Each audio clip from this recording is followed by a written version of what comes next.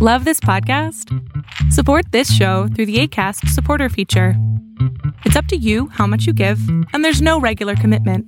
Just click the link in the show description to support now.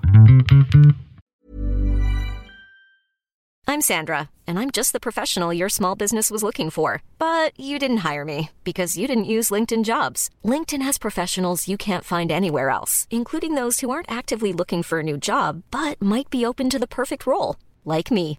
In a given month, over 70% of LinkedIn users don't visit other leading job sites. So if you're not looking on LinkedIn, you'll miss out on great candidates like Sandra. Start hiring professionals like a professional. Post your free job on linkedin.com/people today.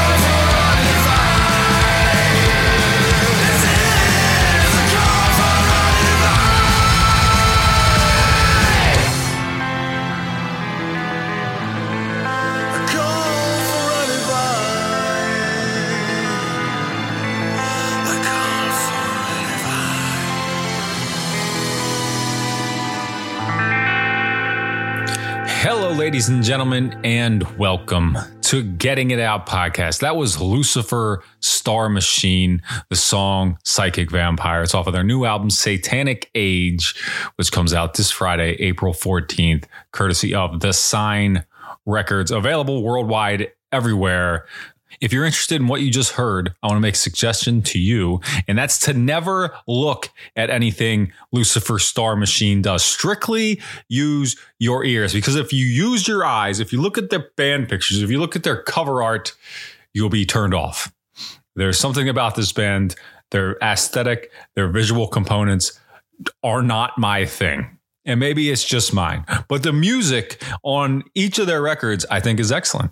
And this is another example. Even the band name, the song titles, the album titles, it all doesn't sound like a good idea to me. It sounds like weird rockabilly shit. But not when you listen to the music. You listen to the music, you just get straight up rock and roll. Little Misfits, Little Ramones, a lot of Motorhead, Scandinavian rock and roll. All right. And I like it. So I wanted to share it with you. I wrote a review for their last record. I forget what that was called, but that's on gettingitout.net if you want to check that out. And this band does make great music. So I hope you enjoyed that track, and I hope you'll listen only to other material from Lucifer Star Machine.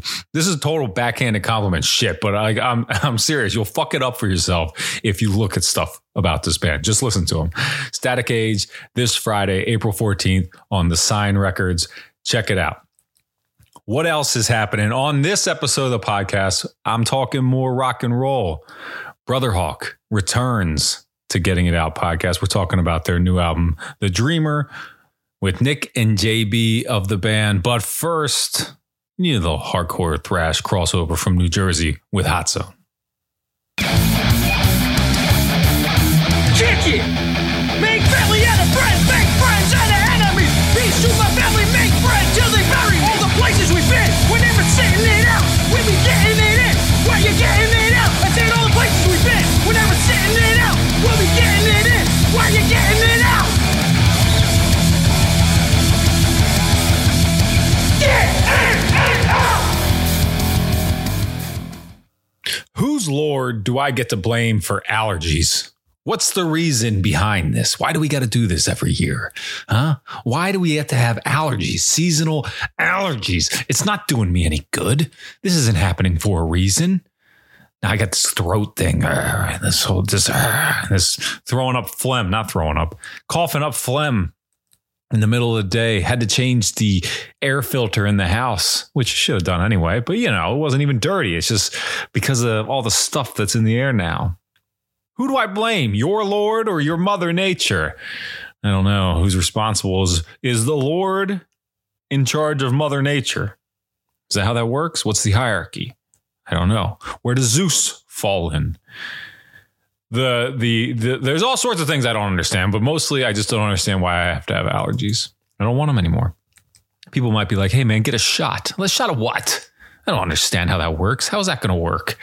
I'm just going to take my Zyrtec every day and everything else as needed. I'm going to mow the lawn and my nose is going to leak like a sieve. Speaking of mowing the lawn, tried to do that for the first time the other day and the lawnmower exploded. That's an exaggeration, but it did. Puff of white smoke and then start pouring oil out the side. So I went and bought a new one. That's a very exciting thing in a suburban dad's day. Went and picked up a new Toro. It took me 3 days to mow this lawn. Shouldn't have. I just didn't feel like finishing the one day. It was getting late. I was cold. I had gone for a run beforehand, so I was sweaty. The temperature doesn't stay up right now. It gets up, but it doesn't stay up. It drops pretty quickly, and I was sweaty and wet and mowing a lawn in damp clothes in the dark. So I quit, mowed it the next day, finished it. Don't worry about it. It's done. Okay. It's done, but it was exciting, disappointing. It was all sorts of things. It was very much a roller coaster of emotions for the first mow of the season. I thought you'd want to know about it. So there you go. Now you know. You're probably wondering what I think of the NBA playoffs now that they have taken shape, and I am excited, kind of. This gets disappointing for me because it's like, oh, it's over. It's over. And trust me, I know the NBA playoffs take months. Right. This thing goes to June. So I'm aware there's still time. But the Sixers will not win at all, unfortunately, because that's just reality. And they're going to have to play the Celtics in the second round. And I'm dreading it. I don't want to do it again. They're going to lose to the fucking Celtics again in the second round. And that bums me out. But hey, it looks like Embiid might get that MVP. So cool. Now what? Now you got to get some playoff success, and I don't know if that's going to happen. Certainly will happen in the first round. They will pummel the stupid Brooklyn Nets. It's not even going to be a competition. Maybe it'll be 5 games, but it won't be shit. It'll be an easy one. It's that second round against the Celtics that is not going to go so well. Just a prediction. Hopefully I'm wrong, but you don't care about that anyway. On this episode of the podcast, as I mentioned previously, I have an interview with Nick and JB of Brother Hawk. This is the second Brother Hawk episode I've done. I had JB on a couple years ago. We touch on that, but we're talking now because they have a new album. It's called The Dreamer. It's out on Liars Club Records, and it's excellent. And if you're not familiar with what this band does sound like, it's not heavy. It's not hardcore. It's not metal. It's not even punk. It's just rock and roll, and I love it. I play it for everybody all the time if they like rock and roll music. It's a real simple band I put on. It's a crowd pleaser, and I should play you a song from them so you're familiar, and then you can listen to my conversation with the fellas. So here's Love Made Us.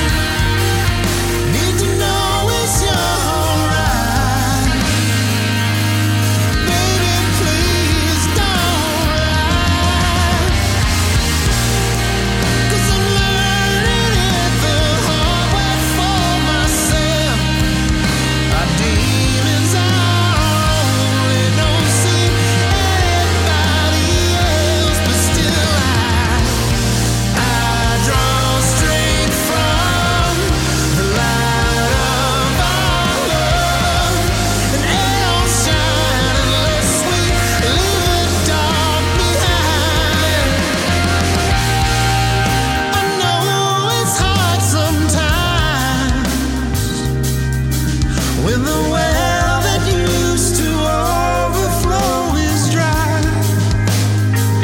Well, I don't know why we can't get right. I guess we need something we just can't seem to find. But I'm learning it the hard way once again. Our demons are on. Should I just work out myself? But still I draw strength from the light of our love, and it'll shine unless we leave the dark behind.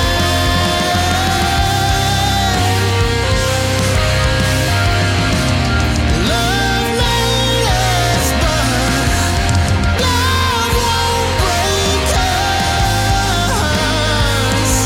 Oh, now I draw strength from the light of our love.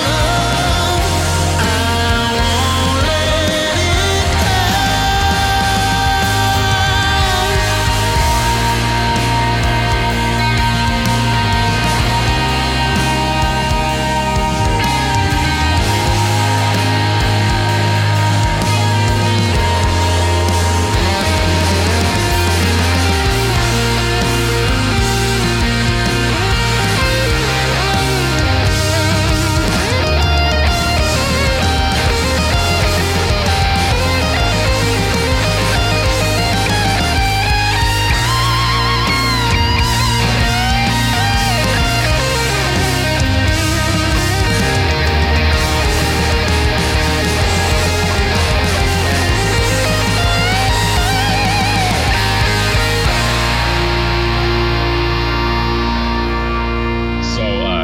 let's just jump in right into this shit. It's been 2.5-ish years since the last time we spoke, JB. And that was when you were, I want to say, on the road for the EP. I forget, what did you guys call the EP? Big Trouble Sessions. Big Trouble Sessions. I knew it was something sessions. So it's been a little while and a lot has happened in the world, but what's been up with you? How's the last 2 years been?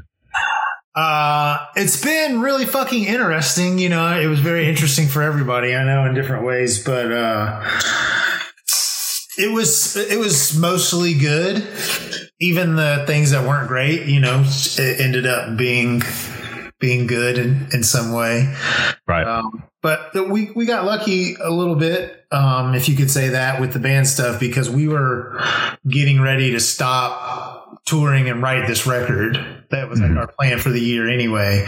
And we played like a couple of last shows and then everything shut down. So we didn't like have to scramble around or like cancel anything or any shit like that. It was just like, we just had to wait to start, you know, writing the record, you know, until we could actually practice again. But we were like already planning on not being out and playing shows and stuff. So it worked out a little bit in that way. Nice. So it didn't necessarily derail anything for you. No, it didn't. Like I said, you know, so many people had fucked up a ton of stuff, big plans and all that. And we got lucky with that, where it didn't do anything like that for us. Yeah, it just kind of delayed things, I guess. But yeah, totally. You know, but just delayed the world or whatever. Right. However long. Yeah. Yeah. You and everyone else, but it seems like it worked out more so in your favor than other people. Totally. Well, we got another person here. I'm sorry, I don't know your name. We haven't introduced ourselves to each other. I'm Dan. Who are you? I'm Nick. I play keys and sing backup vocals. Yeah. Nice. How long have you been part of Brother Hawk? Since we started. Since the inception. Yeah. 2010. 2010. Wow.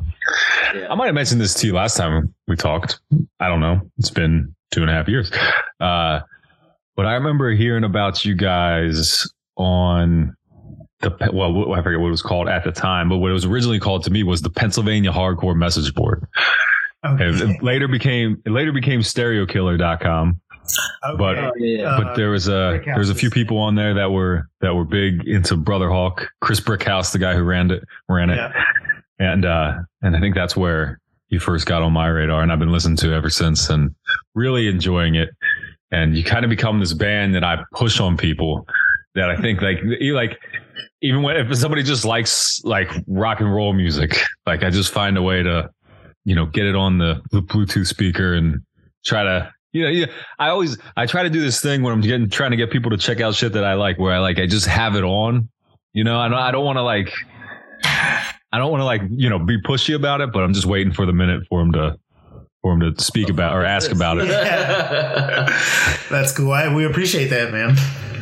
Yeah, no problem. I wouldn't do it if I didn't love it. And that's the case. So when we talked last time, you had told me that you were working on a new LP, which I have to imagine is The Dreamer, right? That just came out a week ago.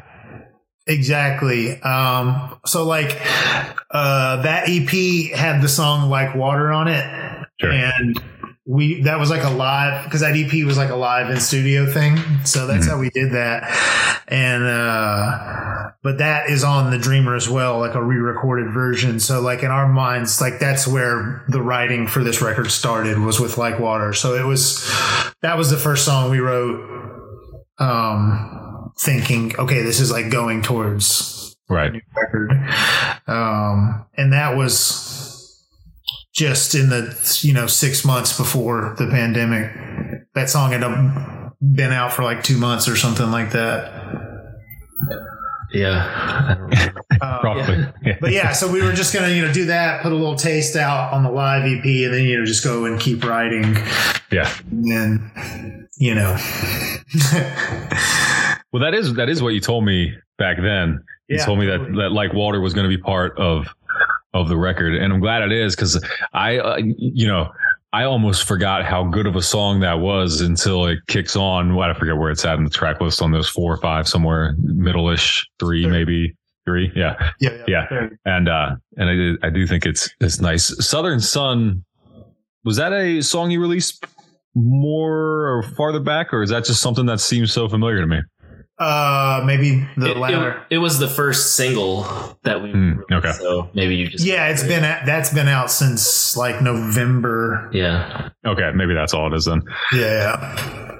It's good, which is a good thing. I'm glad I can't place it, but I do. So we talked a little bit about the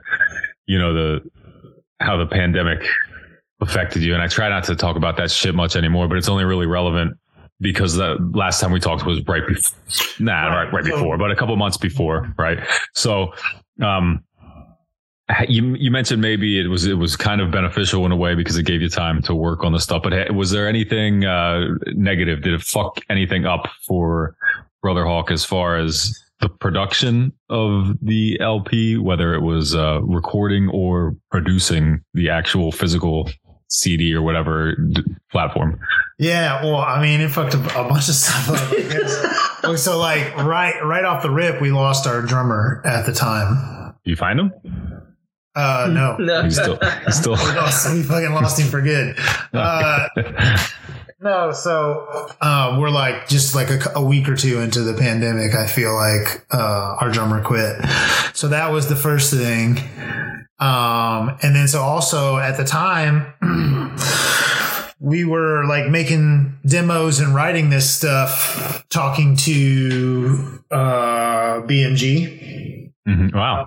About putting out the record, which was fucking cool. It was weird because that's like bigger than we had anticipated, Right. We were excited about that. And then over the pandemic, that all went to shit. They restructured. They had to restructure the whole company and basically weren't doing any what do they call it? They were only doing legacy acts, so they weren't going to be like producing any new. Right. They weren't putting any money into anything. No risk. To make any money. Yeah.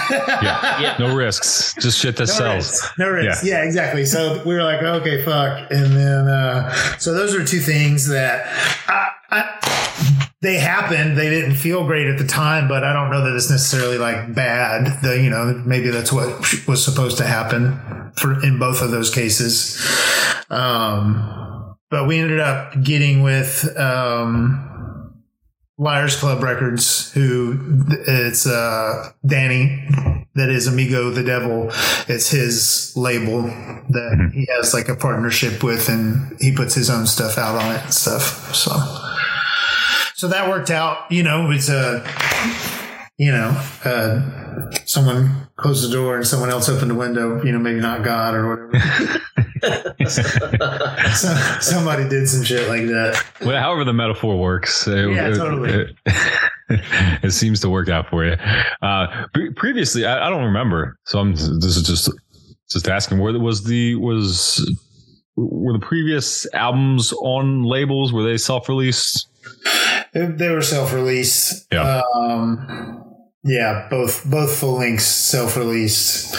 We had the early EPs were on a friend's label, but it was a label with Ghetto Josh Records or whatever it was. Yeah, exactly.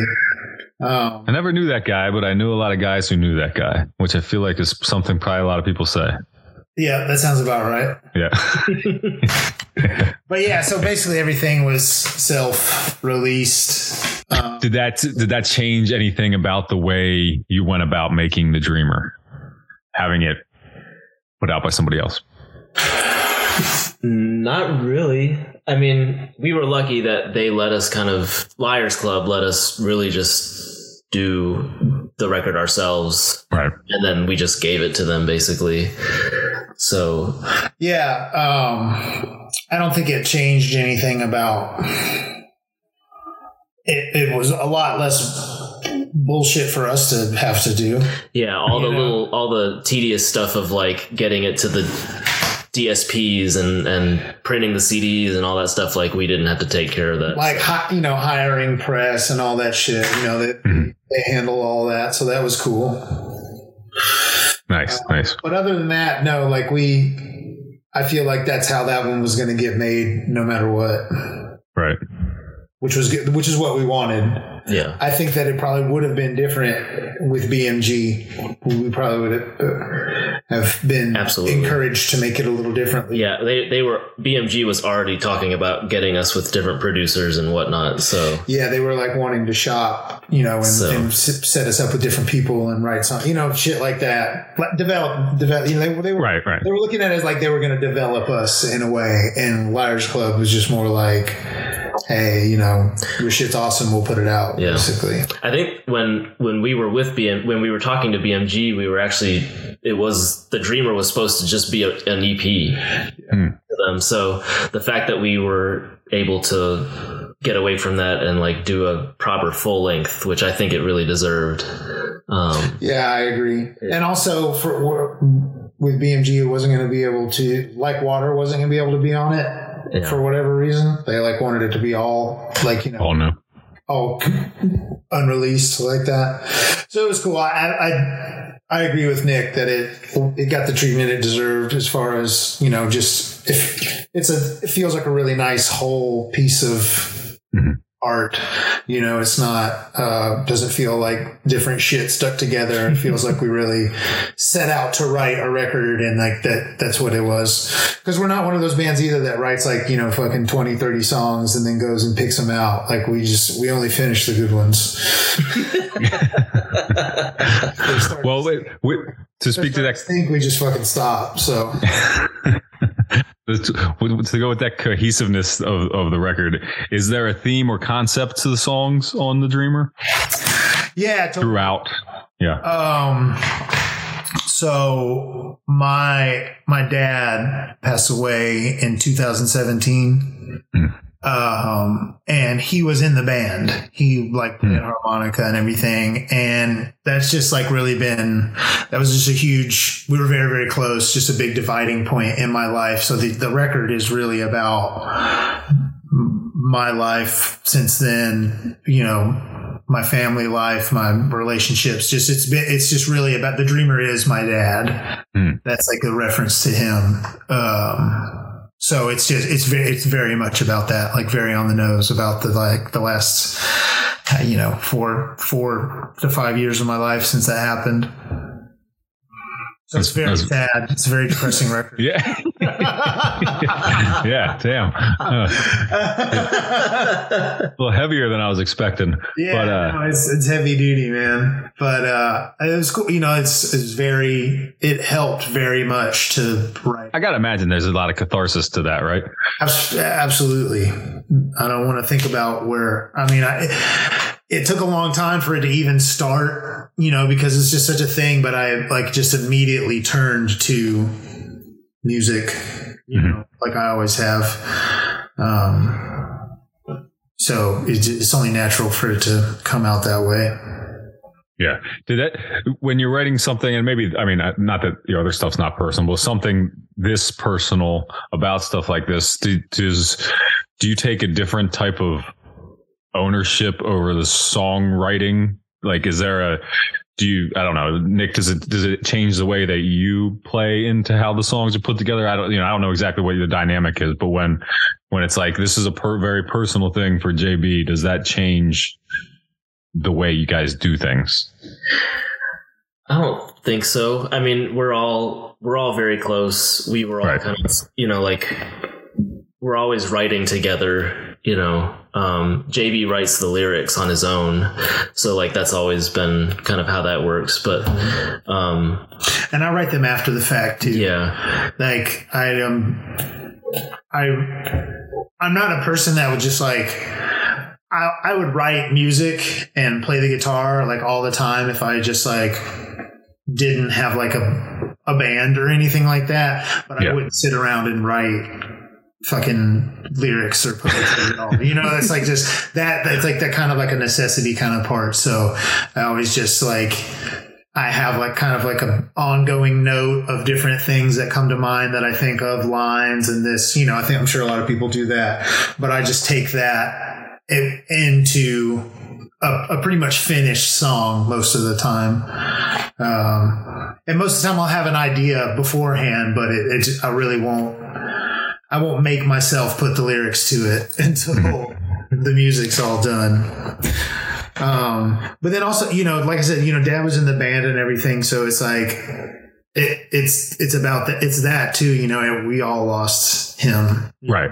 Nick's known him longer than any one of my other friends. Nick and I met in kindergarten, so he's known my dad, almost his whole life too. So it's very personal to me, but very personal to us as well, just on a only slightly different level, Yeah, that makes perfect sense. I totally forgot about him being in the band in just 30 seconds there. So, yeah. Well, all right, you guys, you mentioned you known each other since kindergarten. That's very interesting to me because for some reason, I don't fucking know anybody from kindergarten anymore. I don't think. I don't think I know anybody from 9th grade, maybe 10th. But and that's, I know them. They're out there in the world. But personally, I don't think I hang out with them. But I do remember kindergarten for some reason. I remember the kids that sat at my little table. Do you guys remember knowing each other back then? Do you remember? All right, there's no way, but do you remember meeting each other back that long ago? Yeah, we totally do because we've told the story a million times also, so it's hard to forget. But we weren't in the same class, but we were in proximity at the lunch table or something like that. And we were in kindergarten, and I was always really into music. So I was does anybody give a shit about music? Does anybody know who Nirvana is? And Nick was I do. And then I was all right, sick. We're friends. And no one else. Everyone else is what the fuck is this talking about? Who gives a shit? That's a little early for. Yeah, totally. Well, like you said, my whole family's super into music. My parents, and I have an older brother. Yeah. So I I did it. Everything was 3 years early for me because I won't be left out of anything. I refuse to be left out of shit. So I did everything at the same time that my older brother did for the most part. My older sister was in the same class as their older brother, so like they knew each other, and like it was. So it was easy. It was an easy early start. Yeah, and we both just we bonded over that, and then Nick. I mean, I just knew we both liked music. I didn't play music at all at the time. I had a drum set. I had like a guitar. I didn't know how to play them. There's a piano at my house. I also didn't know how to play. And Nick came over to my house to just spend the night or some shit, whatever. Came over to hang out and fucking tore our family piano a new asshole. Me and my dad were just like losing our minds. Like, holy shit. He was already so good at piano. And it really just blew me away and my dad away, especially for sure. And then, I think you guys should lie and say the band started then. Yeah, we wish. We started a much. Okay, so we started our first band together in third grade because after a few years of that, Nick wanted to play the drums. And I wanted to play guitar, but I just, nothing was lighting a fire under my ass. And I was like, well, if you're playing the drums, I need to fucking get a guitar and learn how to play it. And so I did when I was 9. And that's kind of why I started playing guitar, because I wanted to. But that was like the thing that actually got me going, was like, I got to learn how to do this so I can keep up with Nick and we can play music together. So yeah, like I said, we've known each other the majority of our lives. That's great, and it's I think it's super rare too to have that kind of continue. What's the word I'm looking for? Who else do we still talk to? Yeah, just like you said, it's not like we. I don't fucking know anyone or anything. Yeah. It's funny because that subject comes up between my wife and I every now and then, because she's from Italy and we're here, right? Obviously in Pennsylvania, and she went to school in Germany for a time, and she'll say like, well, I don't have any of these old friendships. Like, well, neither fucking do I. And I grew up 45 minutes away. Like it's not a, like it's, and I think that's I'm not saying that like to make fun of her. The point is just that I think that's the case for a lot of people. Like most people just you get older, you don't have friends anymore. It's just one or two maybe, but you're not usually typically tight with somebody. So it's very cool that you guys have had that longevity and are still doing this stuff together. Well, it's cool. I think why it's been a big part of why it's been able to go on for so long too is we went separate ways in life for a long time. Like, we were never not friends, but like we didn't see each other for years. And I was like playing in hardcore bands and he was like getting fucking degrees in conducting and organ and piano performance. I thought you meant trains. Like orchestra conducting and whatnot. Yeah, like I was in music school, like in college. Yeah, and totally. And I was doing pretty much the exact opposite of that. Different kind of music school. But and then so when I wanted to do something different, and I really wanted to have like a keyboard element to it, I didn't want to have a second guitar player. I wanted to have that, find some another way to do that kind of thing. And I just really wanted Nick to do it. And after a couple of years of convincing him, he joined up with me and James, and we just started. So it's been me, James, and Nick since the beginning of the band. And only the drummers have changed over many times. Yeah, you get the Spinal Tap thing. Yeah. Yeah, totally. Luckily, knock on wood, none of our guys are dead. Yeah. Well, they're just dead to us. Yeah, that's right. Yeah. What's the difference? No, we're cool with everybody. It's ever been. It's just friends, and it's never been anything bad like to quit. It's just been like life stuff where, I'm going to get married and do something different. It's like, all right. Right. I get it. I've done all those things. I understand. But the I really like the progression of Brother Hawk. I think it's pretty subtle, but I do like. I don't know that well, all right. From my perspective, it doesn't seem like much has changed. It's just gotten better, right? So, what would you, as the two guys playing it, two of the four guys playing it, what would you say has changed throughout each record or up until now? There's two really big parts of that. I think, like, one is our gear has always been changed, especially him and I. We're always like trying to find ways to like fit in with each other more. Mm-hmm. So that has kind of progressed over each record, but I feel like we've been challenging ourselves on the songwriting more and more. We just have gotten better, period, Yeah. So starting this band, I had never sang for a band before. I didn't want to sing for a band. I just wanted to be the guitar player. Yeah, we were looking for a singer when we started this band. And James and I were doing a different band before, like for a couple of years, where like it was very similar. We're just looking for a singer, and it didn't happen. And I was like, this isn't gonna fucking happen. Like, who can sing and who doesn't suck? It's like just couldn't make it happen. And then so Brother Hawk starting was also.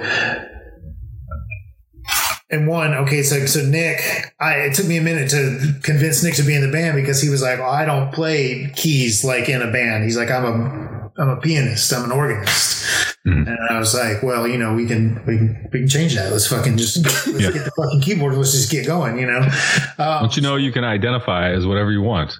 Yeah. So he said, so it was him, Nick, starting to get comfortable with that, and then me getting comfortable with being a singer and singing and playing guitar at the same time, in a way where it was like before I was doing way more complicated guitar stuff. And so I was like, I'm going to calm it down and play simpler things so I can sing and be the singer because we need one. And I think just coming from that to now we've been in this band for 13 years, it's like, I can write whatever I want on guitar and then sing, and he can, same for Nick. He's adding a fucking appendage, like playing an instrument constantly, but he plays 2 keyboards at the same time and a bass synth with his feet. And he sings, and it's just, we're just gotten better at like what we've been trying to do. So I feel like it does sound like not much has changed because we're just like constantly refining this thing that we've been trying to create, And so I just think every iteration is just like a more realized version of what it is that we do. Hey, I'm Ryan Reynolds. Recently, I asked Mint Mobile's legal team if big wireless companies are allowed to raise prices due to inflation. They said yes. And then when I asked if raising prices technically violates those onerous 2-year contracts, they said, what the f*** are you talking about, you insane Hollywood ass f- So to recap, we're cutting the price of Mint Unlimited from $30 a month to just $15 a month. Give it a try at mintmobile.com/switch. $45 up front for 3 months plus taxes and fees. Promo rate for new customers for limited time. Unlimited more than 40 gigabytes per month. Slows full terms at mintmobile.com. I'm Sandra, and I'm just the professional your small business was looking for. But you didn't hire me because you didn't use LinkedIn Jobs. LinkedIn has professionals you can't find anywhere else, including those who aren't actively looking for a new job, but might be open to the perfect role, like me. In a given month, over 70% of LinkedIn users don't visit other leading job sites. So if you're not looking on LinkedIn, you'll miss out on great candidates like Sandra. Start hiring professionals like a professional. Post your free job on linkedin.com/people today. Basically. Yeah, that's basically what I was trying to say, but I suck at words sometimes and I can't fucking get it out there. It doesn't come out the way I intended to. But that's what I meant by it. Nothing seems like it changed. It's gotten better. And I think that's what you want, obviously. I know some bands want to, and I like when some band, I don't know, it's to changes for every band. I like when bands morph into other things and do whatever, but I like when some are just the same as they've, AC/DC the whole way through. But sure. But it's nice to hear somebody get better. I was actually just talking about this earlier this week to a friend of mine in a hardcore band, End It, in Baltimore, and I was talking to them about how they're on like their third EP or something. Mm-hmm. And I listened like backwards, like chronologically, just before I spoke to them. And I was like, I didn't realize like the early shit wasn't bad at all, but like when you listen backwards, you just hear how much worse it was, like compared to what it is now. Like, absolutely. I mean, because when you go the other way, it's not as obvious because you're going with the grain, right? But when you go backwards, you hear it and think, wow, yeah, this is a drop off. But all right, so tell me about and I guess this has been through the whole band, and I just have been overlooking it the whole time, but or maybe I'm just wrong. Is there a whole Native American theme to Brother Hawk? In a sense, my best friend, John Henry Gloin, who does all of our art and created all of our logos, is a Native American artist. So he draws a lot of inspiration from that. And my dad was half Native American and just have always been drawn to that imagery and that type of thing. And just love that John does that for us. It's awesome. So it's just been kind of inherently just a part of the aesthetics that we chose, but yeah, that's it. No, it's cool. It's like what I expect from you guys at this point too. So I think that's why I also kind of don't notice it. Like, right. But it's like a unifying theme throughout it, other than the music. It's the totally aesthetic too. We wanted that. I mean, from the rip, he's been like one of our biggest supporters, and like I said, he's my best friend. So we were best friends before I started the band. He actually was a big person that got me off my ass to actually really get something started, because I was frustrated and not being able to get anything done the way I wanted to. Because you were playing hardcore. Right. I was trying to not, and I just hey, look, I love hardcore, but come on, we know the limitations there. Hey, same here. But yeah, and I basically just, he kind of gave me a pep talk, so to speak, where I was just coming from that, I was like, okay, I've got to start doing this however I can actually make it happen, instead of just complaining about why I can't do it the way I want to or whatever, Mm-hmm. So yeah, so just for him to kind of he's kind of the creative art director of the band. He guides us aesthetically and all that stuff, the designs and everything. Well, I really like learning this time around talking to you, because we definitely didn't touch on a lot of this stuff last time, but how personal Brother Hawk is for you, with all the people involved, with your dad being in the band, and with Nick, with your friend doing the art. Like that's most people aren't doing that. That you've been in bands. Most people, a lot of people, it's just, who do we get this time? Sure. This guy's out, this guy's in, whatever. So that seems important to you, to all of you. Totally. Big time. That's, I'm very precious with my time. I don't like being around random fucking people or people that I don't genuinely enjoy, if I'm doing something, I always prefer to do it with someone that is my friend, that I care about in any level.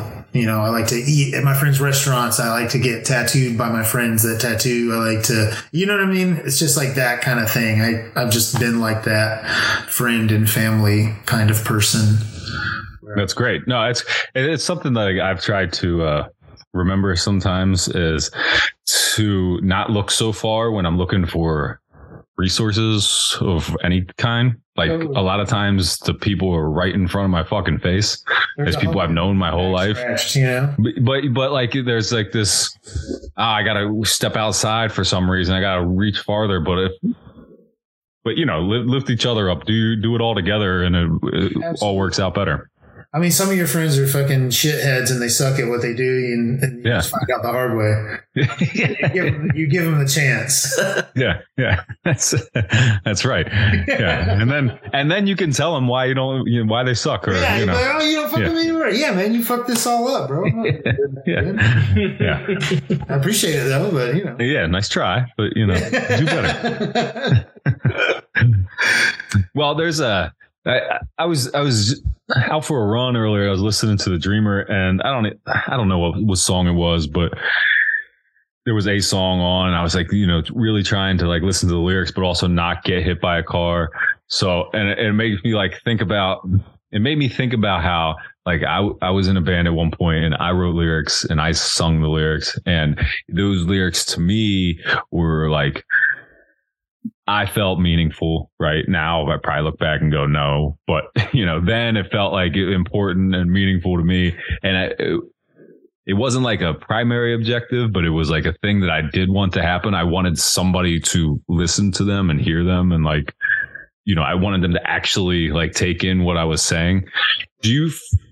I know the lyrics you mentioned, they're like a secondary thing for you, but is that an important thing for you? Is it something you consider? And if so, is there like a song or set of lyrics on this record that you would most like somebody to hear?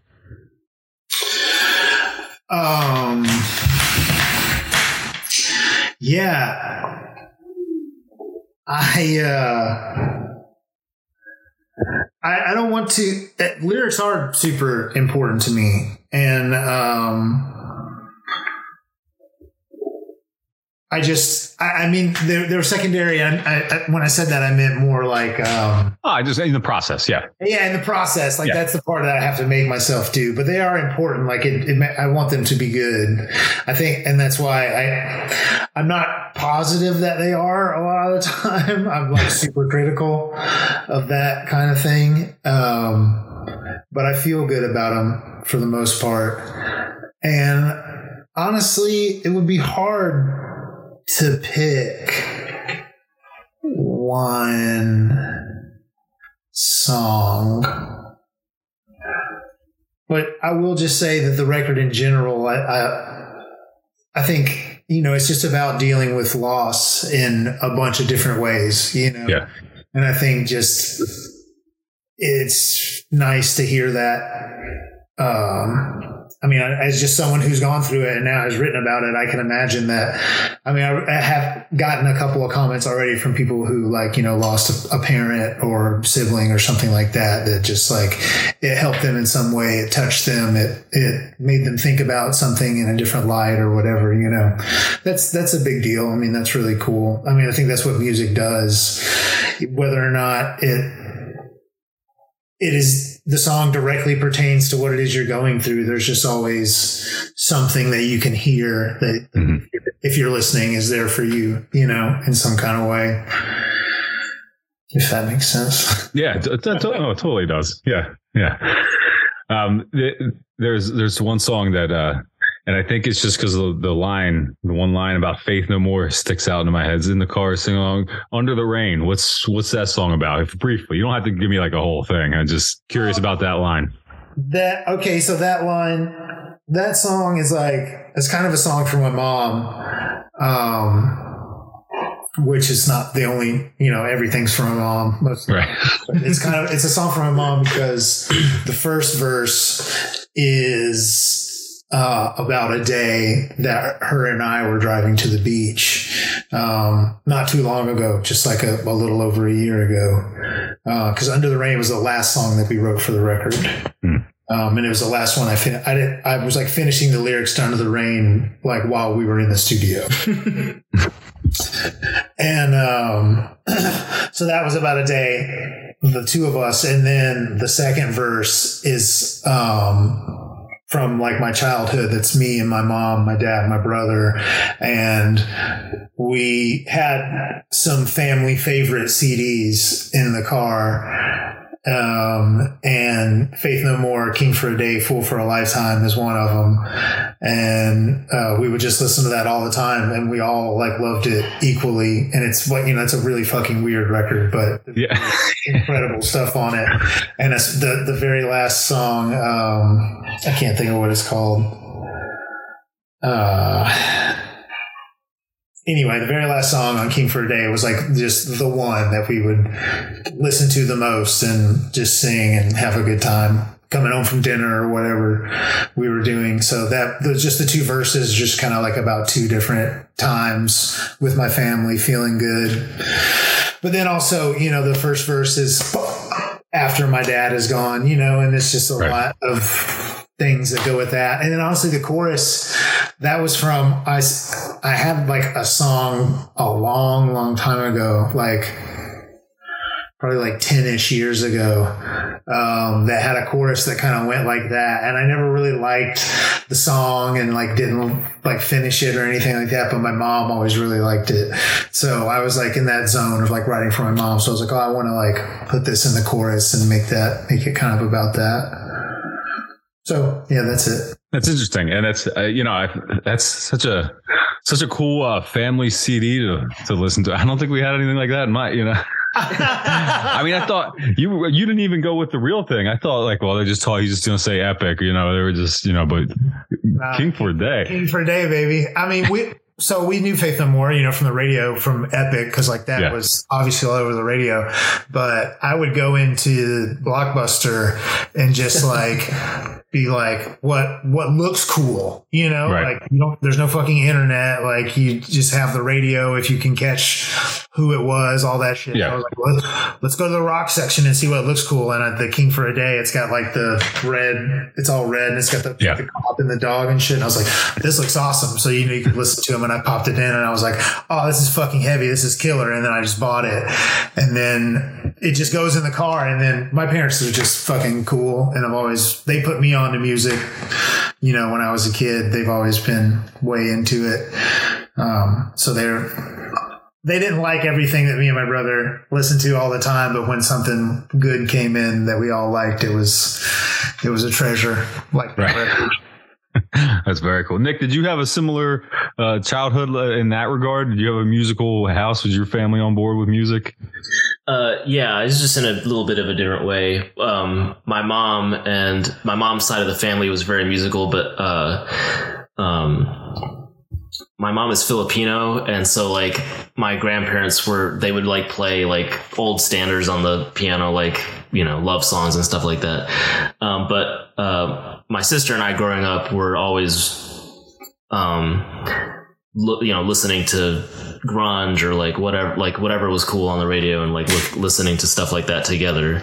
My dad, who's not Filipino, he's very white, but he was a huge Jethro Tull fan, had a bunch of Led Zeppelin, a bunch of vinyl, just like stuff like that. So he was always very eager to like share that stuff with me and my siblings, so that we were exposed to all that. So like they were taking us to the symphony all the time, but also like taking us to rock concerts and festivals and stuff like that. So yeah, we, somewhat similar, I would say, compared to most people. Like, you go to some friend's house and like they don't even care what's on the radio or like what they're listening to, and I just like don't understand that. It's like, well, that's kind of like how that's kind of like how I grew up, where it was like music wasn't even a thing. I mean, my dad left behind some records when he left, but my mom listened to the oldies, every now and then.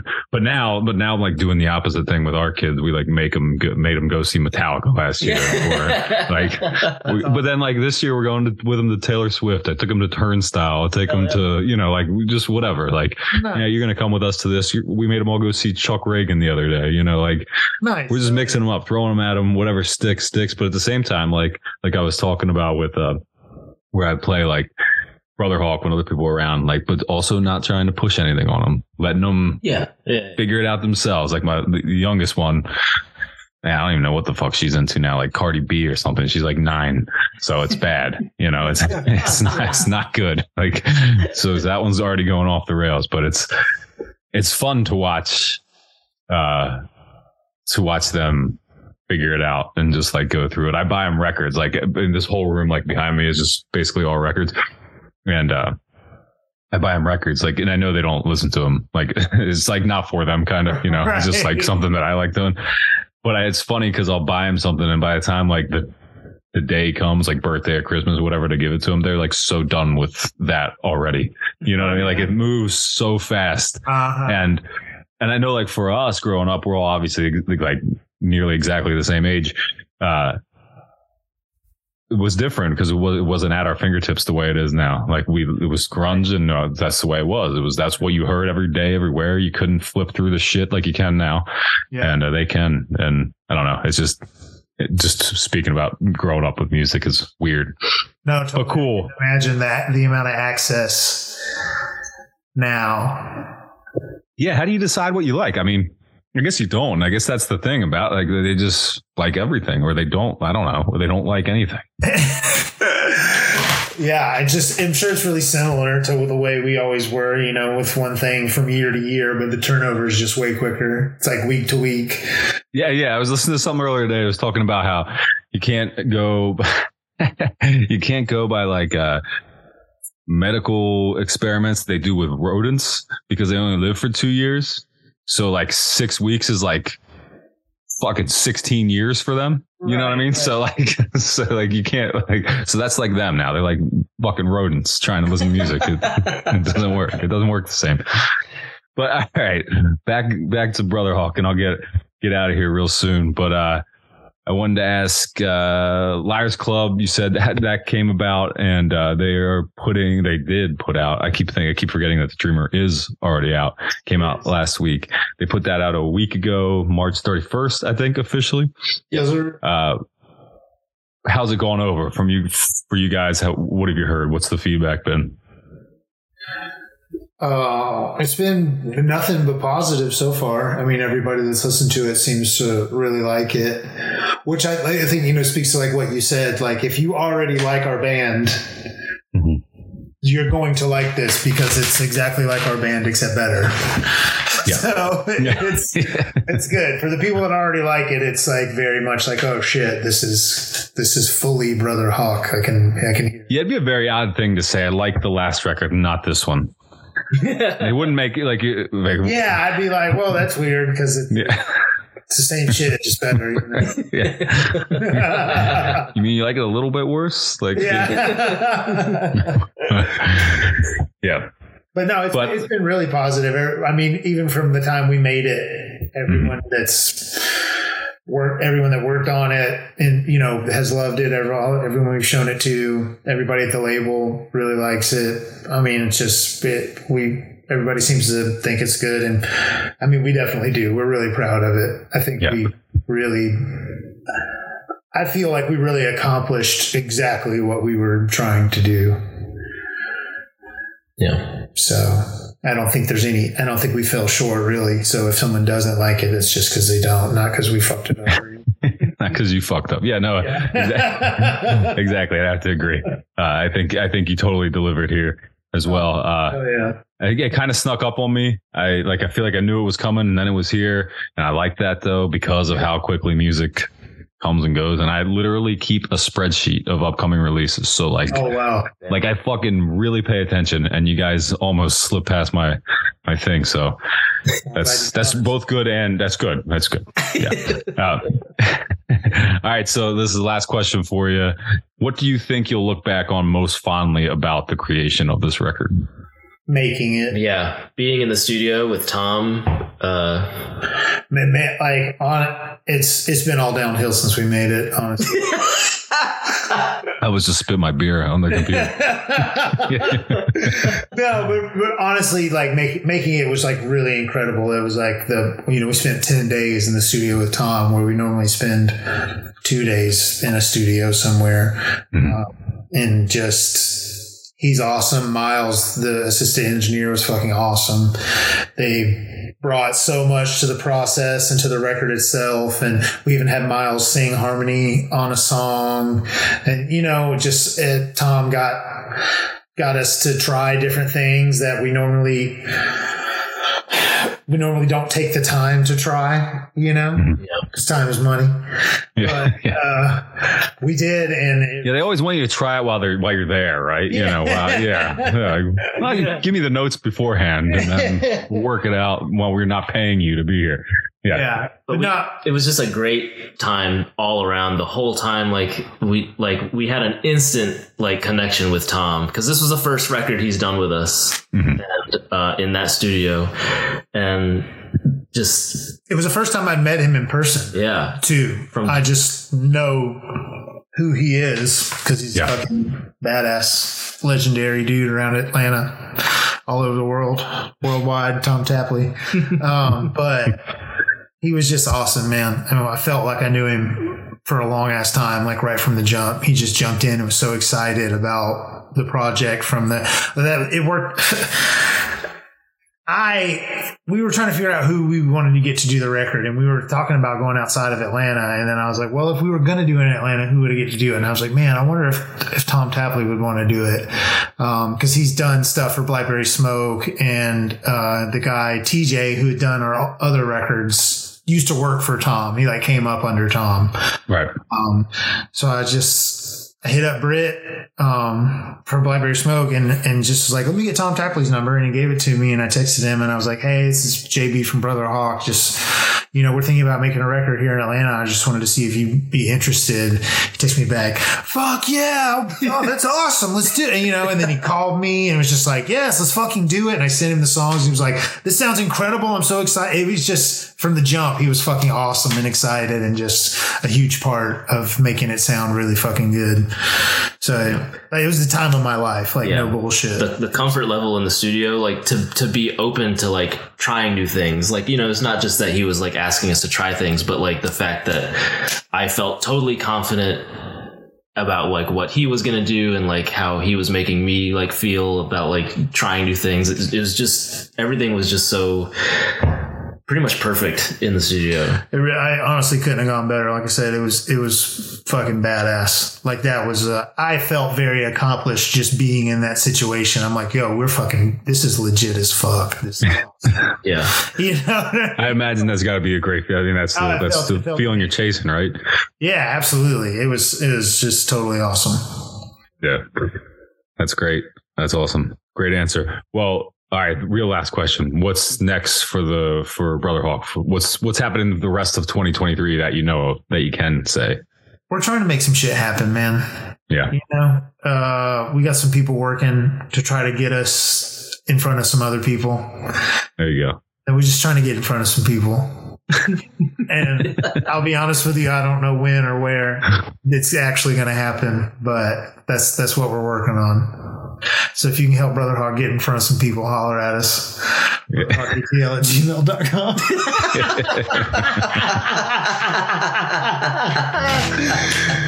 When the moon is sinking low and the sun comes through the door, and the oak is burning slow,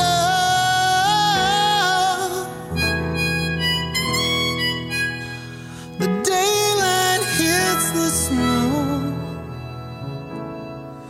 then I'll know that we're home, and I breathe out your door.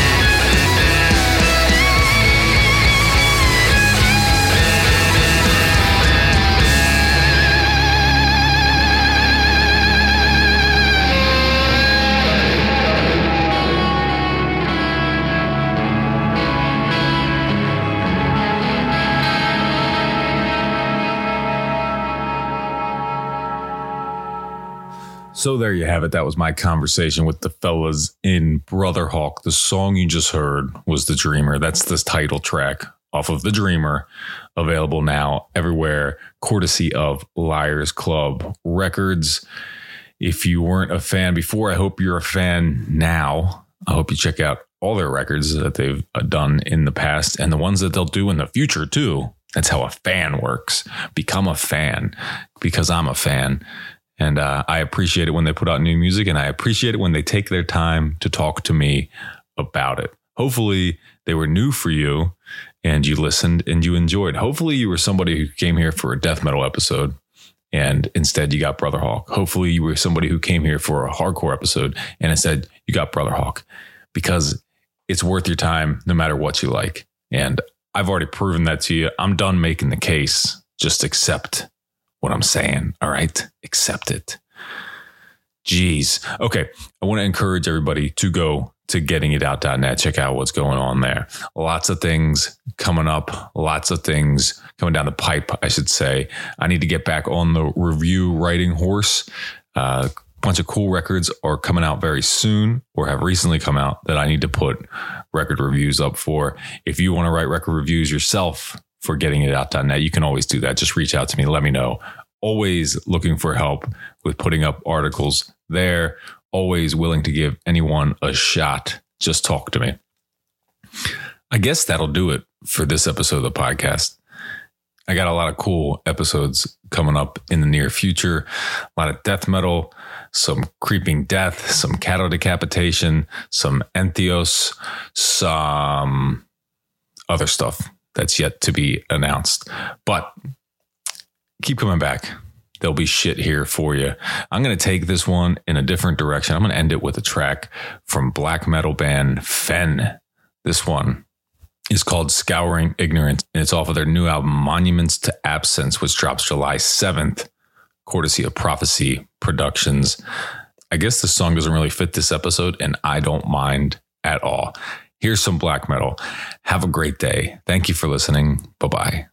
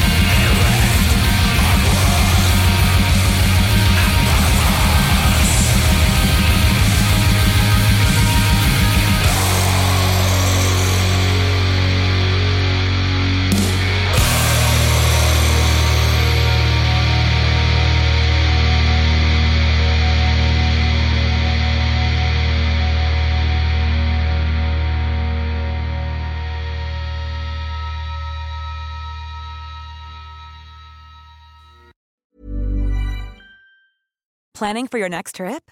Elevate your travel style with Quince. Quince has all the jet-setting essentials you'll want for your next getaway, like European linen, premium luggage options, buttery soft Italian leather bags, and so much more. And is all priced at 50 to 80% less than similar brands. Plus, Quince only works with factories that use safe and ethical manufacturing practices. Pack your bags with high-quality essentials you'll be wearing for vacations to come with Quince. Go to quince.com/pack for free shipping and 365-day returns.